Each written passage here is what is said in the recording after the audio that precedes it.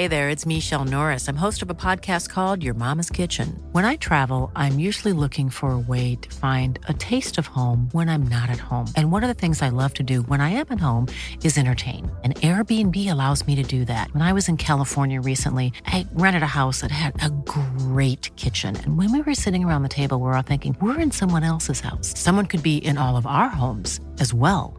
If you have a home, but you're not always at home, you have an Airbnb. Your home might be worth more than you think. Find out how much at airbnb.com/host. Even on a budget, quality is non-negotiable. That's why Quince is the place to score high-end essentials at 50 to 80% less than similar brands. Get your hands on buttery soft cashmere sweaters from just $60, Italian leather jackets, and so much more. And the best part about Quince, they exclusively partner with factories committed to safe, ethical, and responsible manufacturing. Elevate your style without the elevated price tag with Quince. Go to quince.com/upgrade for free shipping and 365-day returns. Hello and welcome to Off the Beaten Track podcast. I'm your host, I'm Stu Whiffin. It's another week, therefore it's another episode. Today's episode, I sit down with actor Adam James. You'll know Adam from Vigil, Dr. Foster, Belgravia, Life, Johnny English, I May Destroy You, etc., etc. Aside from that amazing body of work, he's a bloody lovely geezer, and we have a wonderful chat. We're the same age, so there's that lovely point where a lot of our kind of reference points are quite similar. So, you know, we hit certain moments in music at certain ages, so that always makes for a really lovely chat. So you're in for a treat today. Before we get on with that, a few thank yous. Big thanks to Scroobius Pip and everybody at the Distraction Pieces Network. Thank you to 76 for producing the podcast. Big thanks to you lot for week in, week out, listening to this podcast, sharing it, retweeting it, telling your pals about it. You know, I get loads of lovely little messages from people saying that they're enjoying it. You know, I'm the one that's lucky. I get to sit down and talk to these amazing creatives and get to indulge my big love, which is chatting music. And the fact that I then put that out there and people, you know, listen and it would appear enjoy, and then reach out and say cheers and stuff. It's lovely. It's absolutely wonderful. So thanks everyone for listening. When you get to the end of today's chat with Adam, if you like hearing me talking to actors, then go check out the back catalogue. There's 320 episodes, and many of them are with actors. You can hear me talking to Maxine Peake, Amanda Abbington, Joe Hartley, Michael Smiley, Thomas Turgoose. Yeah, there's stacks. And if you like your musicians, you can hear me talking to Foo Fighters, Fatboy Slim, Suede, Idols, producers like Butch Vig, comedians, James Acaster, Ed Gamble, Jade Adams, Maisie Adam. Yeah, there's stacks and stacks and stacks of chats. So go and have a rummage in the archives. Yeah, and you can find out about everything you need to know about this podcast at www.offthebeatandtrackpodcast.com. I know why you're here, so let's get to it. Please enjoy Off the Beaten Track podcast with Adam James. Sorry, I've interrupted the podcast, but with good reason. Hotel Chocolat are our sponsors. You know that now because I tell you about it every episode. But they've been super kind now, and you may have heard me talking about the products from the Cacao Bar, and there's gins, cream liqueurs, all sorts of wonderful chocolatey goodies. And what they've done is they've set a page up on the website that you can go to, and all you've got to do is just for you Off the Beaten Track listeners, go over there, answer a question, and you could win the full range delivered to your front door. I mean, that's kind of them. All you have to do is go to this place, hotelchocolat.com/OTBT podcast. That's OTBT as in Off the Beaten Track podcast. hotelchocolat.com/OTBT podcast. Go get your grubby little mitts on some deliciously chocolatey drinks, courtesy of our sponsors, Hotel Chocolat. I'll get back to the podcast.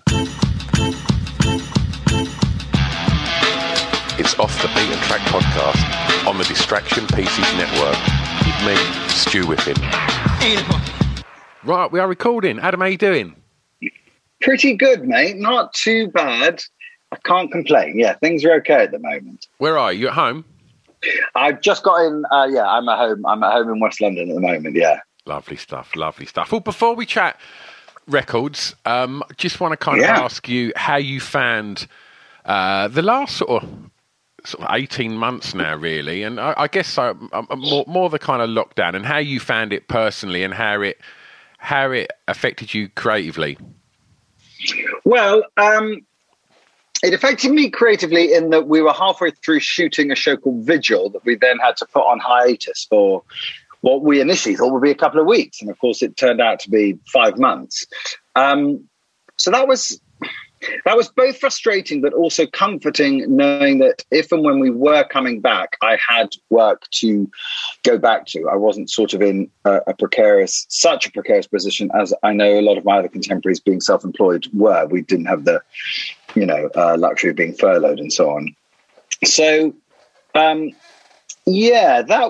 was a conflicting time because the weather was so nice as well. Do you remember? It was kind of lovely. And it was only really in hindsight that I thought the silver lining to all of this was the amount of time I was afforded with my son, who's just turned 5.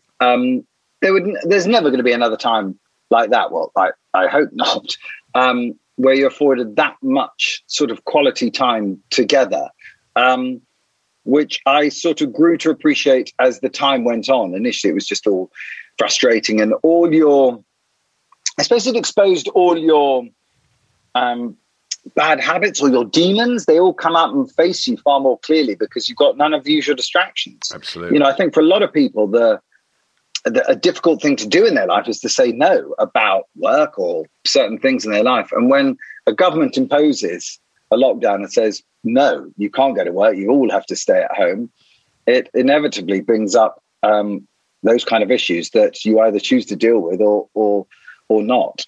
So I think it was, for lots of people, it was a very different and strange experience. Some for the better, and some maybe for not, less good for some people. I didn't enjoy it ultimately. I like to be busy and active, and I'm quite a social creature. I do come back and recluse and sort of re-energize. I do need that as well. But I didn't need 5 months of it. Yeah, it's nice to do it on your own terms and not be kind of told that, you've got to do that for however many months. Yeah, I'll totally relate to that. Well, look, let's start with the songs. And for track 1, I'm going to ask you, please, to tell me the song that you regard as having the greatest ever intro, please. I mean, your questions are all brilliant, but of course they're sort of almost impossible to answer because you've got, 20 songs for each question. You can have some honourable mentions. You can throw a few some almost made it's in if you want. Well, the one I've chosen is Let's Go Crazy by Prince, just because it is genuinely a brilliant introduction. There's this sort of little sermon and electric guitar and keyboards going, and then it sort of erupts into this brilliant song. And it's sort of, I suppose, as with all choices and music, it's evocative of a particular time in one's life. And I think this reminds me very much of sixth form, school, and sort of being introduced to girls and alcohol and things like that. And it has those very sort of keen associations. But I do think genuinely it's a great intro to a song. Yes, it's an absolute masterpiece. And it's so weird that whenever I ask this question, so many people choose long intros. Right. And we live in a time now where pop music's so short and to the point, no sort of fat on the bone whatsoever. And I do love that when you look back, because you think now that if an artist wrote Let's Go Crazy and took it to a record company now and went, right, so it's going to start like this, and they'd be like, I don't think so. Like, just drop straight in when the synthesizers kick in and it all goes. It's like, you don't get that kind of beautiful long intro anymore. And it's so weird. Like, I reckon I've done maybe 350 of these podcasts, Adam, and I reckon at least 300 have all been long kind of... How interesting. Like, how it's kind of lulls you into this kind of false sense of security and then bang, gives you the payoff like when the song drops. And I've had a few people that have gone, oh yeah, Beatles help, and like I've just gone straight in. But most people have these, just instantly lean towards, I don't know if it's we're the same age, so I don't know if it's because of our generation, we was exposed to more music like that, where, you know, pop music wasn't quite as short and sharp. There was, you know, places you could go with it. But yeah, it's a cracking record. Was you a huge Prince fan? I was actually, yeah, and I had the privilege of seeing him play at the O2 whenever that was. God, I don't know how long ago, and managed to wangled my way into one of those little private after sessions. No way. Did, yeah. It was kind of the most extraordinary experience, that there was so much energy and talent. The talent that man possessed was sort of incomprehensible, but in such a tiny frame as well. I thought, I loved a lot of his music. But I'd be interested to know, Stu, if there is a particular track that has resurfaced in that question, particularly through all your guests, because presumably you interview all manner of people, from musicians to actors to. Yeah. Has there been one that has popped up more than most for that particular one with the best intro? You will be the third person to choose Let's Go Crazy. Really? Yeah. I think a lot of people, quite a few people have gone for Voodoo Child by Hendrix. Oh, right. What was other really popular ones? Just trying to think of some of the ones that have been used a lot. Yeah. But I'd be very interested. Yeah. Again, it's just different ages of the guests. Obviously have different kind of sort of reference points. And but then again, you know, I guess Prince is just going to transcend, you know, demographics, because he's Prince. Like, Whole Lot of Love chose a lot by Led Zeppelin. Interesting. Just kind of big riffs, you know, that yes, kind of yeah. Bohemian Rhapsody. I was going to say Bohemian Rhapsody. I was wondering if that was in there. That's such a iconic piece of. But music. again, all of these, like, you know, Bohemian Rhapsody. If you took that to a record label now, and I've got this new song.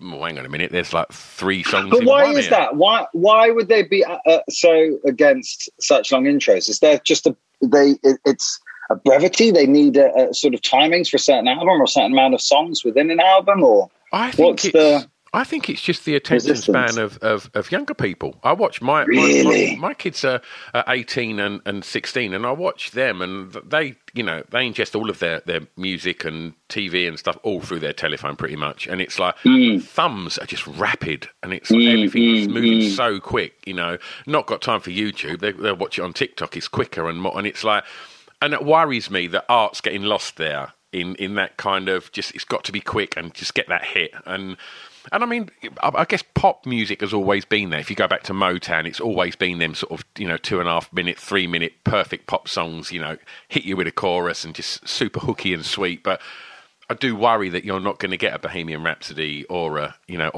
Bowie or something that's got, you know, more not depth, but like more space to breathe and you know.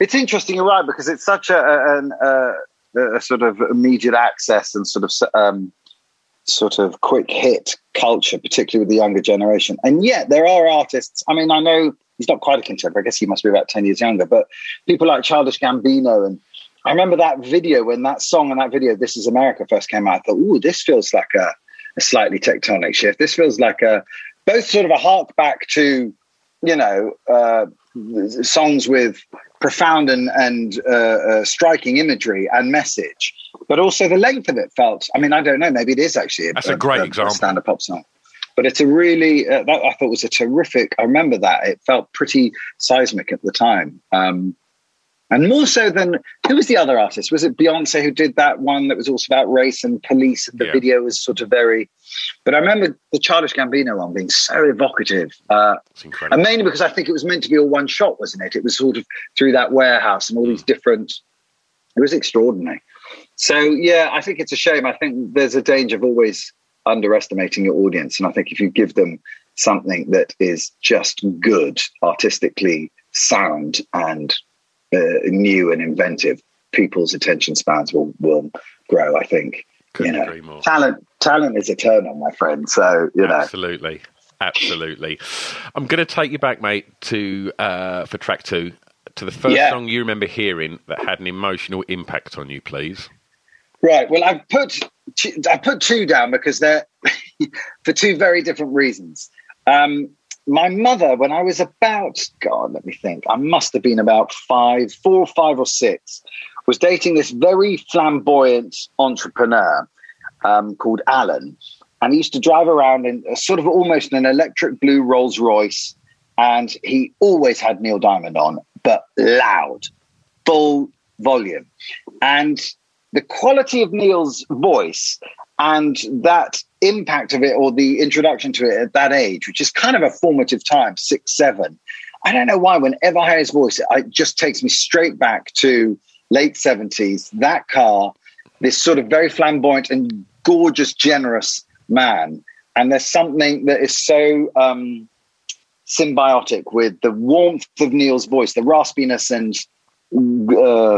greatness of his voice that sort of coincided with the generosity and warmth of this man. So I find it always very evocative whenever Neil Diamond comes on, but particularly September Morn, which is the one that I chose.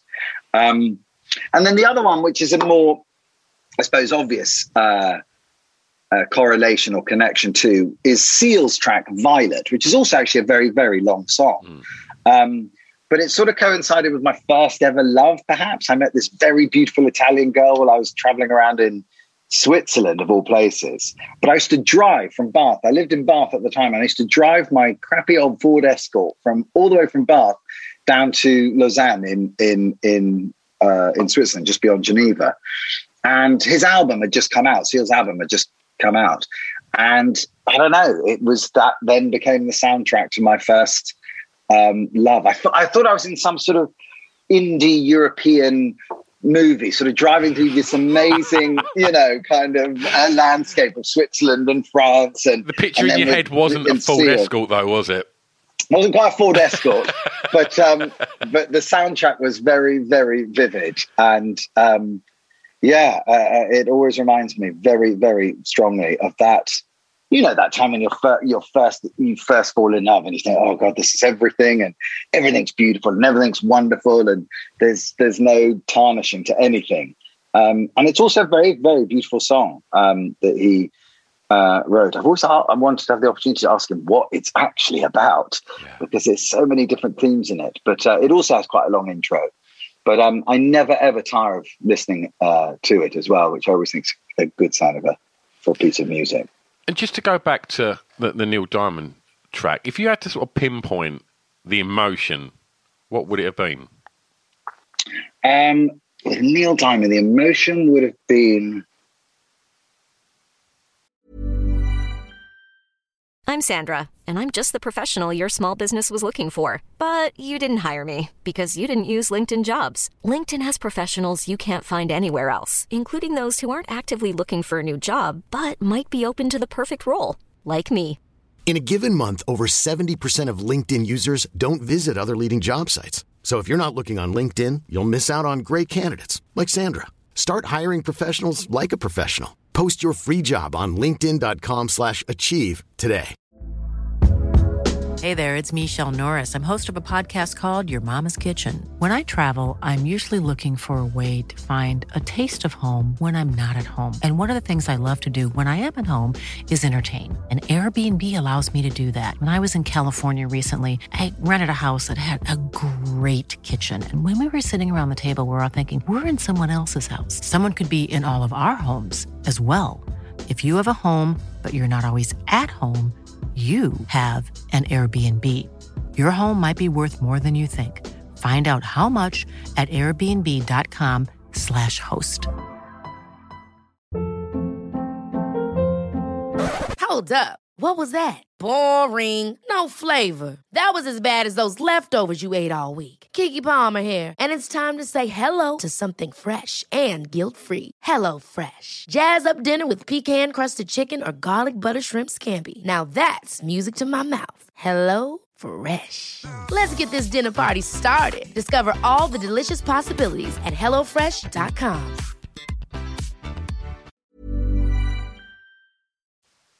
I think it's a weird one. It's an overwhelming sense of joy and richness, but tinged with sadness or regret. And I don't know if that's what the song is, or that's the quality of his voice, or that was the environment I was living in at the time. But yeah, it feels very full of life and rich, but sad is what I associate it with. So was there always music on at home growing up? Yeah, I guess there was. Yeah, certainly in those formative years when Alan was around 3, 4, 5, there was a lot of music. That I think that Guilty album with Barbra Streisand, the Bee Gees had just come out, and Saturday Night Fever, and so that kind of music was playing loud. He used to play music loud. He liked it loud. So yeah, I remember that, and I remember Lovely Day. Bill Withers' Lovely Day. We used to play in Ibiza, and I always used to think Lovely Day, the refrain that goes Lovely Day, Lovely, was Germany. So I always used to sing Germany instead. Germany, Germany, Germany. Yeah. So yes, there was. And then of course I got sent away to boarding school at quite a young age. And then music becomes a very different thing. I think, yeah, it becomes more consoling or restorative somehow. Okay, well, let's talk school then, because for track 3, I'm going to ask you to tell me a song, please, that reminds you of your time at school. Well, I've put down rather, unspecifically, I wrote down pretty much anything from Now That's What I Call Music, Volume 1 to Volume 3. And I looked them up, actually, yesterday. Particularly Volume 3, I think, was the one that reminds me of when I got sent off to prep school. So there's not a particular track I could highlight, but it would be Nick Kershaw and Duran Duran, The Reflex, and UB40, Red Red Wine, and that whole generation of music, which I guess must have been early 80s, 82, I think 83 maybe. Now That's What I Call Music was the first record I ever bought. And it's really? It was developed my obsession with music and facts around music, because I would open up the gatefold sleeve of the vinyl and see the little pictures of all the bands and stuff on there. That's right. Read all the information on the chart placings. And now one has got Red Red Wine on it. There's, I think Duran Duran's on 1 with Please Please Tell Me Now. I think Reflex is on 3.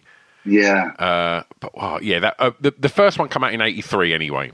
So was it? Was it 83? Yeah. Yes, that makes sense. So those were definitely the bands and the soundtracks that that informed that total period of my life. And actually, we were allowed to watch Top of the Pops as well. I remember in the main hall at school, Top of the Pops was allowed to be on. And so I remember vividly listening and watching Men at Work, and getting very confused by Boy George as well. That was such an interesting image for a young 7 or 8 year old. Like, what's going on there? That's a guy, but he looks like a woman, but the music's great. What? I don't understand what's going on. And also, weirdly, at my school, we had a young boy, he's a contemporary of mine actually, called Damien Anderson, whose father was John Anderson from the band Yes. Right. And at that time, one of their songs was in the charts. And I mean, maybe it was at 13 or 12 or 15 or something. I think it was Owner of a Lonely Heart. Yeah. And boys being boys and such shit, we used to tease and go, oh, it's only 12 or 13, But actually, it was, it was top 20. Yeah. And it's a really good track. That whole album, I think it's called 90124 or something. It's a brilliant album. But, what did we know then? We were just little shits bullying each other. But, so I remember that. I remember watching Top of the Pops, and I remember having the cassette. I had the albums at home, but the cassettes at boarding school, because we could listen to them on our Walkmans or our little beatboxes that were allowed in our studies. But yeah, Now That's What I Call Music 3 certainly was definitely the soundtrack to those years. It's so crazy when you look at them performances, and certainly like that first time that Boy George was on Top of the Pops. Like we've come on so much as a society since then, but I remember the furore of being like front page on all the newspapers the next day. Like, is it a boy or a girl? And it was like, this is crazy. It's like. But it was a talking point in our playground. It was like, did you see Top of the Pops last night? And you just wonder, like, is that kind of sort of movements in music and being able to sort of shock? Because when you look back and watch the Sex Pistols on the famous Bill Grundy interview, where I think he just says like, you fucker or something like that. And it was like furore. Like, this is the most horrific thing ever. Who are these? Get them out of the country. It's like, it's not that bad. And and you do think like, you wonder if will that exist anymore? As where do you see? Is there another Sex Pistols round the corner? Is there another Boy George? Is there another Bowie? These kind of, strange characters that just, Yes. What will it take to shock us nowadays? Yeah, I mean, exactly. That's where I was going. A good and a sad thing, isn't it? That actually we're sort of unshockable, and weirdly things like Spitting Image don't have nearly the same potency anymore because what they're lampooning, they can't be more satirical. I mean, the reality is too weird. Boris Johnson and Donald Trump. Boris Johnson losing his speech or couldn't work out what his speech was at the CBI recently and then banging on about Peppa Pig World. I mean, if you did that as a sketch for Spitting Image, you go, no, because the reality is too weird. It's all got so crazy. Do you know what I mean? Yeah. It's so weird. So I don't know. And, also with this woke generation that we're living through, I don't know what will surprise us or shock us in those ways. Maybe something far more traditional, I don't know. I mean, clearly we're moving, I think, incrementally in the right direction, definitely in terms of acceptance and all of that. But I went to Leeds recently. My daughter directed a play up at Leeds, and I was staying in a hotel, and I just had to, the TV was on in the background. And Trading Places was on. And it's around the same time, I think it's mid-'80s that Trading Places came out. And the use of the N-word is so liberally used in that film. And then not only that, Dan Aykroyd blacks up. He blacks up as a Rastafarian with Eddie Murphy. And you're like, what is going on? And that's, that was 80, whatever, 4, 5. So it's weird that we seem like we've come a long way and not a long way in relatively short periods of time. But can you imagine that today? Well, just touching on school, how was it as an experience? Did you enjoy school? When I got sent away to prep school, no, that was deeply traumatic. Certainly the first 2 terms, homesickness, and I was an only child essentially then as well. So how old I had all the when attention. you went away? I think I was 7 when I got sent away. So when I look at my son who's now 5, the idea of sending him away in 2 years to a dingy little prep school down near Brighton. Actually, to be fair, the school was lovely, but it's still, it's happened to a whole generation of young men, and I think it's deeply traumatic. I'm not sure it's a great thing to do. And there are friends of mine who sort of had it more weirdly. There was one guy who got sent away to boarding school, and from his dormitory window, he could look out and see his own bedroom with his house sort of literally across the road. So his parents sent him away to boarding school despite living it's a weird a weird thing. That's horrible. It's quite odd. And a lot of good can come from it, but I think a lot of damage gets done directly and indirectly as well. So it was a mixed bag. The first 2 terms were miserable, and I was desperately homesick. And then you just learn to survive. So you sort of kill a part of yourself, unfortunately. I think the part that shows vulnerability or emotion or empathy has to just sort of get squashed because there's no room for it in those places. And ultimately, I had a great time, and the structure and the routine and all of that I thrived on, and made some really, really good friends. But I'm not sure it's ideal. Yeah, not sure. Yeah. Did you know what you wanted to be? Well, I didn't. No, I wouldn't say definitively at prep school, but I do remember doing the school plays and getting a lot of attention and making people laugh. That was the first time I remember doing something. I sort of ad-libbed something. We were doing Captain Beaky, I think, or something like that. And I came on as Mr. Fox, or I can't remember. I did something that then got a spontaneous reaction. And I remember that vividly thinking, oh, shit, that feels good. I like that reaction. And, it's live. And, okay. So that certainly planted the seed of maybe performance and acting at the age of 7 or 8, I guess.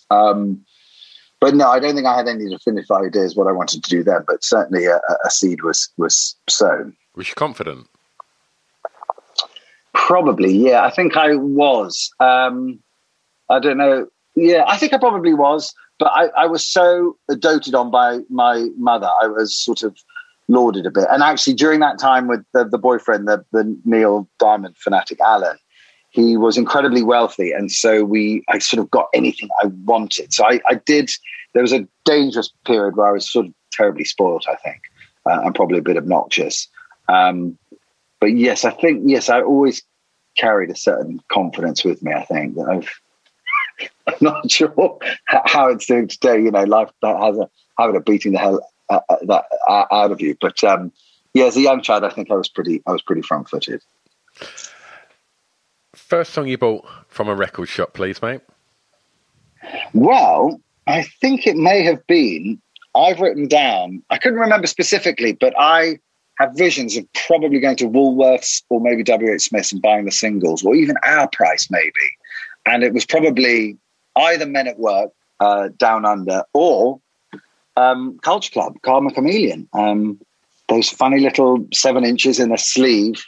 And I remember in Woolworths, they used to stack the top 10 up and you could choose. And then latterly they would do 12 inches as well.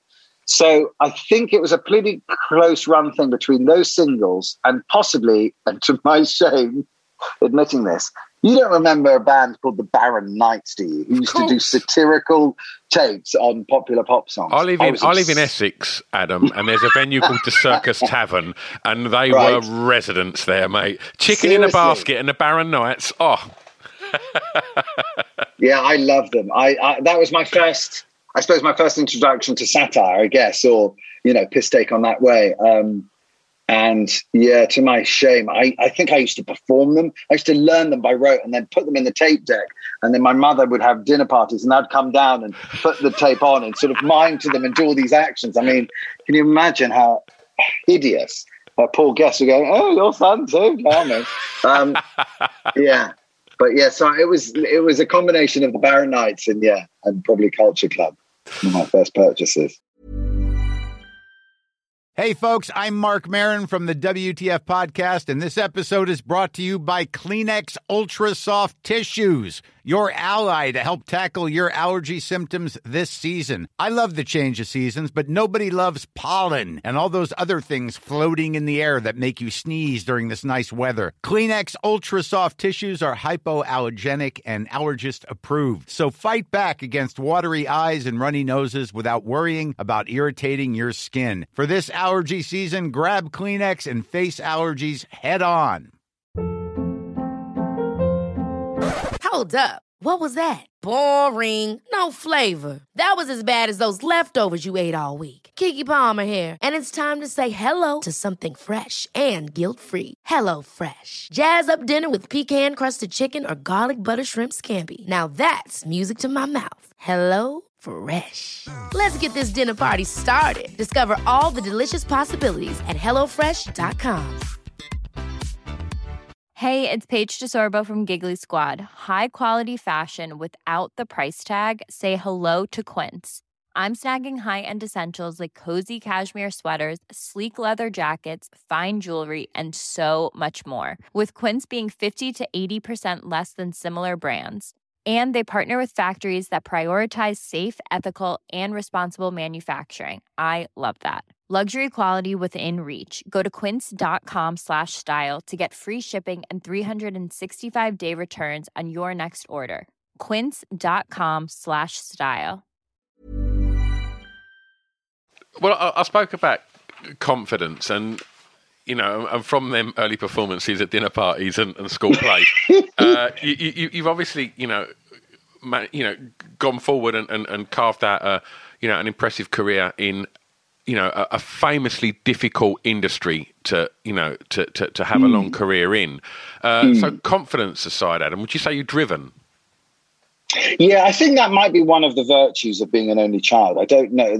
The few other only children I know around me do have a very distinct sense of purpose and drive, and I don't know what that is, because you would think with siblings maybe you become more competitive. I don't know. But yeah, I've always been pretty single-minded, naively so or otherwise. And I don't know whether this was the type of attention I got from my mother or that and a combination of prep school. But for want of a better word, probably a terrible sense of entitlement. There was always a sense that I should be afforded the things I wanted to do. And I don't know if that's just checking my white privilege now, or whether that was the environment in which I grew up. I think it was probably a combination of both. But yeah, there was definitely a sense of whatever I want to do, I will be able to do and achieve. And actually, the first time I was sort of really rudely awakened was shortly after leaving drama school, I suppose, or at drama school, where you suddenly weren't getting the parts you wanted, or you had to audition, or I wasn't represented by the agents that I thought I should be, or that was the first time when things weren't quite going to plan. And as a control freak, that was a really rude awakening. But how did you deal with that? Not well. Not well. I think I became even more ambitious and pushy, and the British sensibility doesn't take kindly to that, particularly in our industry. Actually, it's all got to be a bit humble pie and slightly doff your cap, and yeah, you may have 3 Oscars, but actually, am I any good really? There's all kind of that. And I think had I gone straight to America with the same attitude, it would have been embraced in a different way. It would have been seen as that sort of American go-getting spirit. And yeah, I do remember going early and doing the pilot seasons way back when, in the sort of when did I leave drama school? 95, so mid-90s. So before self-taping, stuff like that, and you'd go to LA and you'd sit out there for 3 or 4 months and do all these auditions. And I remember vividly adopting the sort of British sensibility, and they go, oh, well, so you've done a bit of TV and film and theatre, and you go, oh yeah, well, it was okay. And they'd sort of look at you weirdly going, right, so that's not good what you've done. You really needed to be going, celebrating yourself, going, yeah, no, I can do this, and I can do it really well, and I think I'd like to do this and this and this. And it's a very distinct difference in temperament and sensibility. But I suffered for it in the UK. My pushiness did not do me any favours early doors. And I think I got branded as being a bit too pushy and arrogant and difficult. So yeah, I came a bit of a cropper, I think, early doors as a result. Okay. So, leaving drama school, you start to go out and about. Track 5, the song that soundtracked your year's clubbing, please. There's so many, Stu. I didn't even know where to start. You can rattle a few off, mate. Well, there were things like Give It Up with the Good Men and, what was it? CNC Factory. What was that? That was such a massive hit. Gonna Make You Work, or Gonna Make You Sweat, or whatever. Yeah, all of that kind of stuff. But the track that I put down is Quadrophonia. Even now, when I listen to it today, it really gets me going. It's such a great dance track. And I was sort of my early experience with nightclubs and stuff were places like Crazy Larry's, I'm afraid, just off the New Kings Road. And then all these terrible sort of posh old balls that we do. There was a thing called set up by 2 poshos. What were they called? Gatecrasher balls. Yeah. There was a whole thing called the Gatecrasher balls. And it was all this kind of music. It was less around it. Salt and Pepper was sort of coming out. And but in terms of dance, it was, for me, Quadrophenia. There was a brilliant track called The Magic Roundabout. Yeah. I can't remember who recorded it with the sort of loop of the children's show. And Yeke Yeke, do you remember that? Yeke Yeke, yeah. All those kind of dance tracks I absolutely loved and had all the 12 inches for. And then I pretended to DJ a bit. I mean, I did DJ at like friends' parties and things like that. And I had my decks and I would schlep them around to friends. And and so, I became sort of within my little circle, a sort of resident DJ, and I'd go and play all these bits of dance, combination of these dance tracks and whatever was in, the top 10, 20 at the time. I loved it. I absolutely loved it. I loved being able to influence and move a dance floor. It was so great. Do you think, is that enough? Did you never sort of feel that kind of urge to then maybe push that a bit more and kind of, pop your head up in a nightclub? Or did you? I kind of wish I had. I did once when I was living in Switzerland. We befriended the guy of the local nightclub in Lausanne, and I played a trial set for him, and he really liked it. I mean, I really wasn't great. I wasn't doing brilliant mixing. I was literally putting 1 12-inch on after another and mixing them quite nicely, but no great skills. But that was enough for him. And I did a couple of nights there, and we got, I was at like this international school trying to learn French at the time with loads of really rich sort of kids from the Middle East and Greece. And do you know what I mean? And so they contacted all their friends, and we sort of made a big success of it. It became like a thing on a Thursday night that I did maybe for a couple of months while I was there in Switzerland, and loved it. Really, really enjoyed it. And of course, this was way before, you know, the superstar DJs that we see and hear about now. This must have been 10, 15 years before any of that started rocking up. So there is a romantic, nostalgic part of me that thought, God, it would have been nice to pursue that, because you can see what those guys, their lives now, and what they get paid and where they get to go. And also, weirdly, my family have a history with the island of Ibiza since like the mid-40s. Like my grandfather sailed there before there was even an airport, like 46, just after the Second World War. And he bought quite a large plot of land. And over the years, this little finca sort of grew into this sort of sprawling estate that we used to go and visit every Easter and summer. And so we watched the growth of the whole clubbing life and industry out there throughout my young years into my teens and 20s and to now. I mean, it's like insane compared to what it used to be. And weirdly, even more weirdly, this is quite a nice connection. My mother DJ'd, and when I say DJ, it was literally put on a record. It finishes, you put on another record. But maybe mid-60s in San Antonio, in Ibiza, and there was one nightclub there at the time. It was called the Playboy Nightclub. And she's got photographs of that whole period, and it's absolutely amazing. There's one tarmac road that used to link San Antonio to Ibiza, and everything else was dust tracks. And she remembers these people getting together and buying an old farm in the middle of nowhere, and they were setting up a new club, and it was called Pasha. And Pasha has not moved. The original building has not moved from when they first set it up. And that used to be in the middle of nowhere. And now it's right by, Ibiza Harbour. And that's kind of crazy to think that she was there right at the, genesis, the inception of all those things. But they all thought, well, you're crazy. It's in the middle of the countryside. Nobody's going to be able to find it.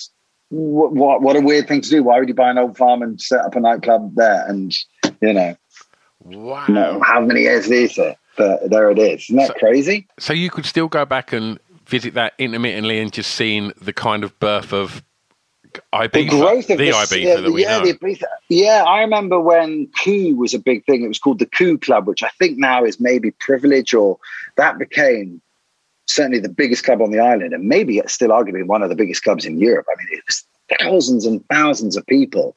So yeah, we sort of used to dip in and out of that intermittently and watch it evolve with both sort of awe and I guess a bit of sadness, because it felt like our island, even if it's not our island, we had such a long history that was beginning to get overrun and overpopulated. And, San Antonio evolved from a sleepy little fishing village into this, hellhole where the Brits used to go and, well, still do, and cause all manner of chaos. Absolutely. But, yeah, it's still a very magical island. If you know where to go and know what to avoid, it's still very, very special, but we don't have nearly the same connection to it as we once did, unfortunately. Well, from Ibiza, I'm going to take you home. And for track 6, I'm going to ask you to tell me a favourite song from an artist from your home county, please. I've always loved this artist. I used to listen to her a lot when she first brought out this album with my daughter. When I'd have my daughter at weekends, we used to drive to stay with friends in Somerset, and we'd always compile like a compilation CD. And Kate Nash was often on it because this song, Foundations, that I've chosen, had just come out. And lyrically, and her cheek and her skill on the piano and the rawness of it, I always found very appealing. And then I had the privilege of seeing her play live at Jools Holland's Hootenanny. My dear friend David Tennant was Doctor Who, and so got invited and could bring guests. And we got to go along and record Hootenanny, which of course they do in November. Sorry to dispel anybody's fears and illusions. But she was one of the guests, and along with the Kaiser Chiefs, I think, were there. C6 Steve, Kylie was there, Paul McCartney. I mean, it was a mega lineup. I think Duffy was there as well.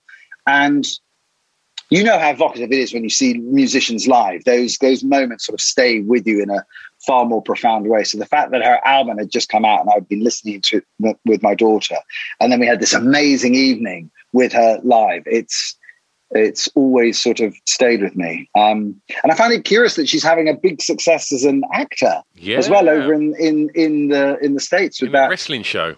And the wrestling show, yeah. And whenever I've seen her in interviews or talk shows, she seems like she's sort of out there, which I really enjoy, and it appeals to me. She seems pretty bold, but that's why I planned for Kate Nash. It's not an easy choice, Stu. You know, there's so I don't even know how you begin to narrow it down, but I think you've just got to go with things that you continue to like listening to. You know. Yeah. Kate Nash is a true artist, and it's really weird. I run a nightclub, and I DJ occasionally nowadays, and right. And obviously after lockdown, it's like kind of a sort of an indie club, and bizarrely Culture Club played their first ever gig in my to go full circle. Wow. But But Wow. obviously, after lockdown, there's sort of nearly 2 years and sort of 2 generations of kids that had never been clubbing, and so it's been really nice being sort of to start for them to come to my club and for me to sort of play records to them, and I played Foundations for the first time in ages. I heard it on something. I stuck it on. I was like, that's such a good pop song, and I put it on, and what's Foundations? Maybe 13 years old now, maybe. Is it really? Worrying, yeah. Right. But it is weird how some songs just get sort of woven into society, and there's all these kind of 18-year-old kids dancing, and they know every single word, and you just think it's brilliant when you see these kind of these songs that are so hooky and catchy, and there's a brilliant documentary just before she got the job. It's Glow, isn't it, the TV show? Yes, that's right. That's absolutely right. And just before that she made a documentary about literally sort of, because I think she sort of chose to do what she wanted to do and maybe not do what I imagine the record company was sort of saying, now you need to do this because you're a pop star.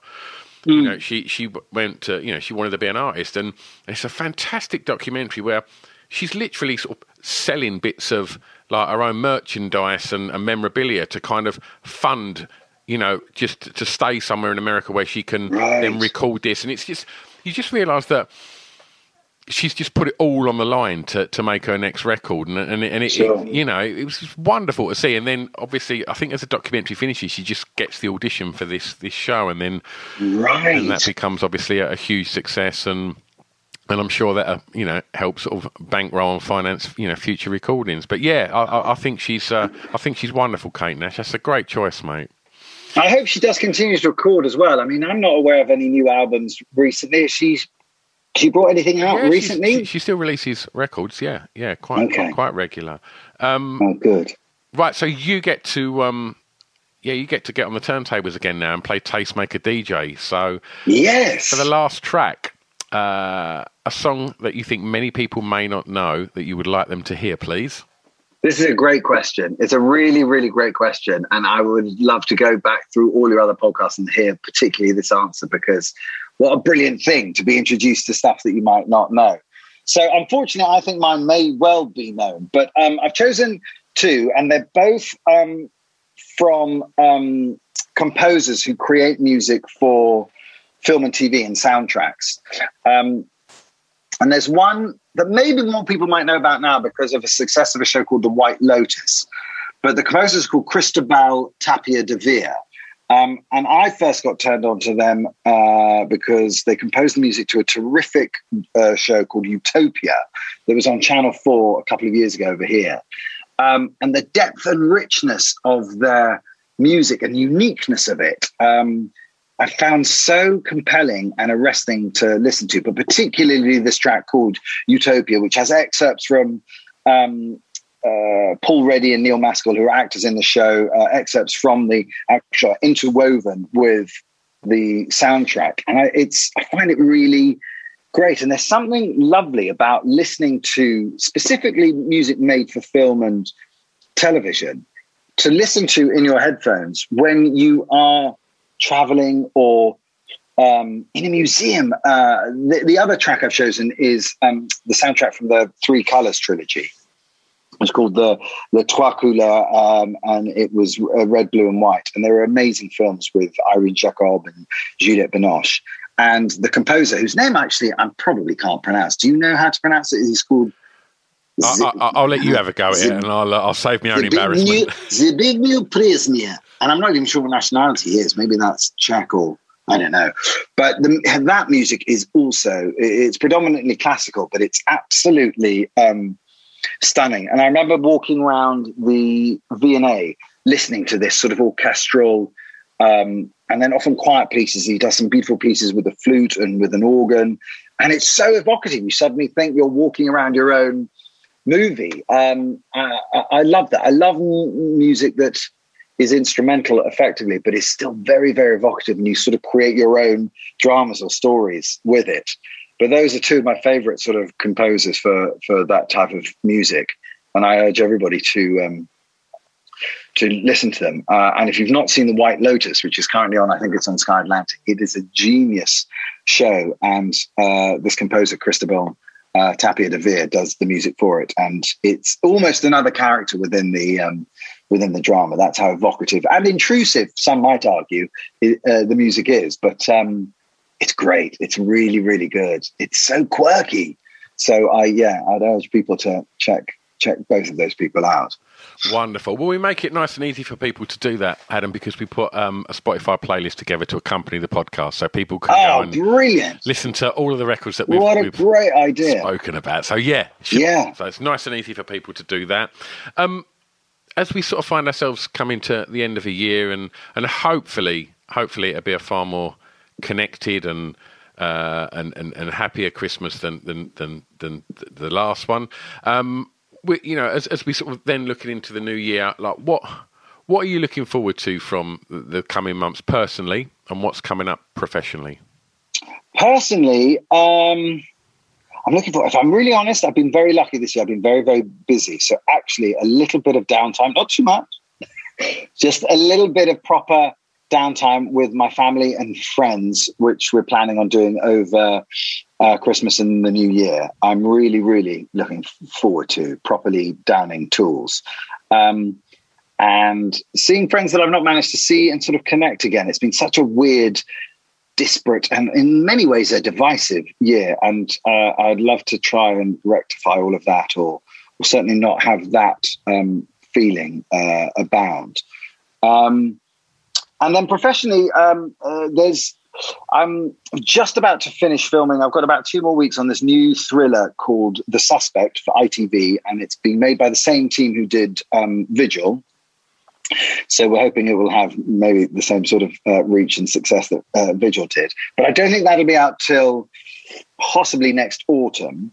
I have a new period drama coming out called Hotel Portofino that I'm actually going to be able to go and see the screening. I think they're screening the first 2 episodes tomorrow night at the Electric Cinema. So it'll be very interesting to see how that's all come together. We shot that over the summer in Croatia, which was a lovely sort of busman's holiday. And I have no doubt it'll be very, very beautiful. It's set in the mid-20s on the Italian Riviera in Portofino. It's sort of like, how best to describe it? It's a bit like the Durrells meets Downton Abbey. It's sort of nice period Brits abroad and a bit of upstairs, downstairs action.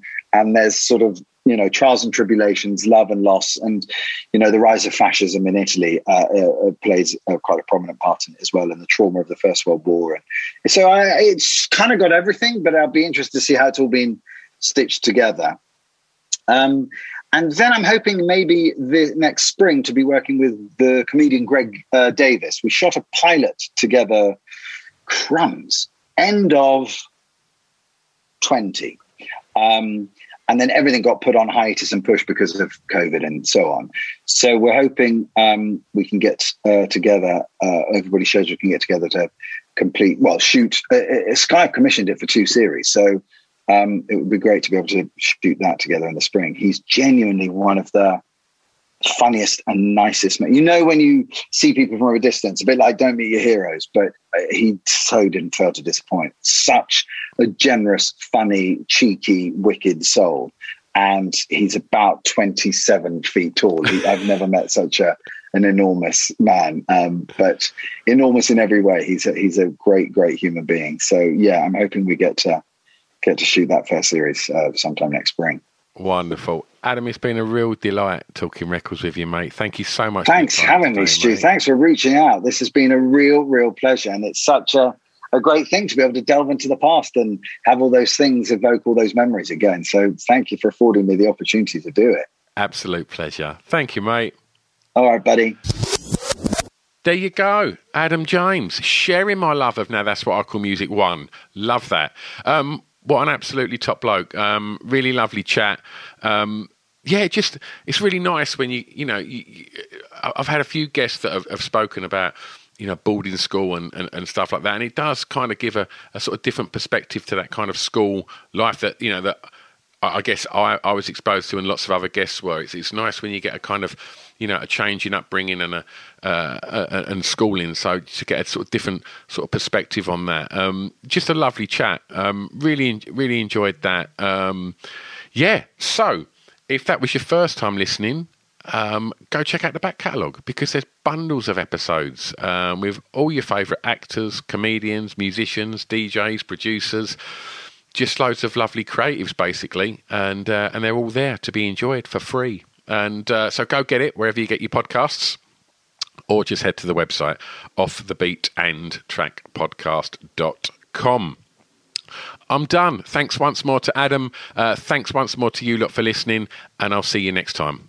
See you soon. Bye-bye. It's Off the Beat and Track podcast on the Distraction Pieces Network with me, Stu Whiffen.